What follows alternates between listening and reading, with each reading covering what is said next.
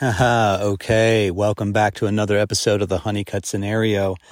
I am on location in beautiful Big Bend National Park in the Chisos Mountains.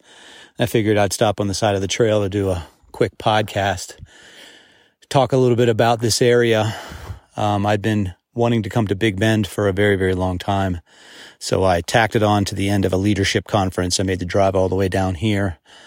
And I'm at the Chisos Mountain Lodge Base Trail.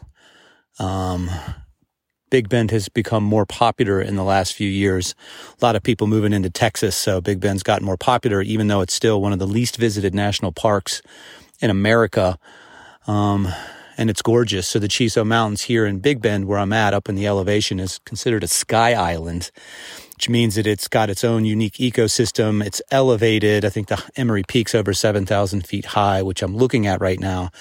And we're in the desert here.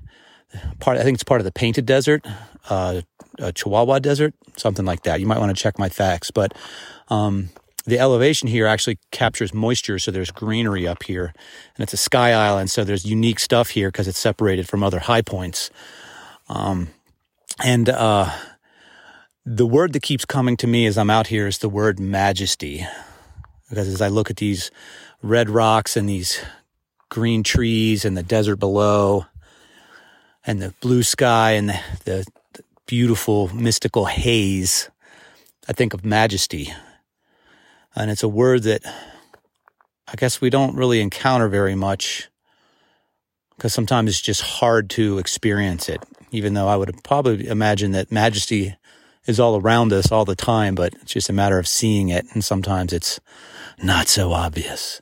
But here, it's very, very obvious, and it's interesting that Teddy Roosevelt brought the national parks into existence. So Big Bend, he brought into existence, and during that time, he actually wrote a letter to the Mexican president saying, hey, we're divided by the Rio Grande, but the wildlife doesn't know national boundaries, so can you create a park on the other side so that the wildlife can go back and forth of these mountain ranges and flourish?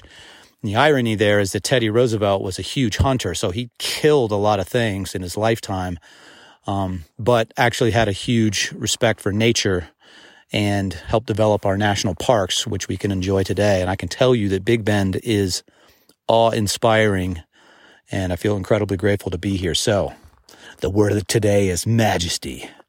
I hope you're being good to yourself wherever you are, and I will send some more notes from Big Bend in the next podcast.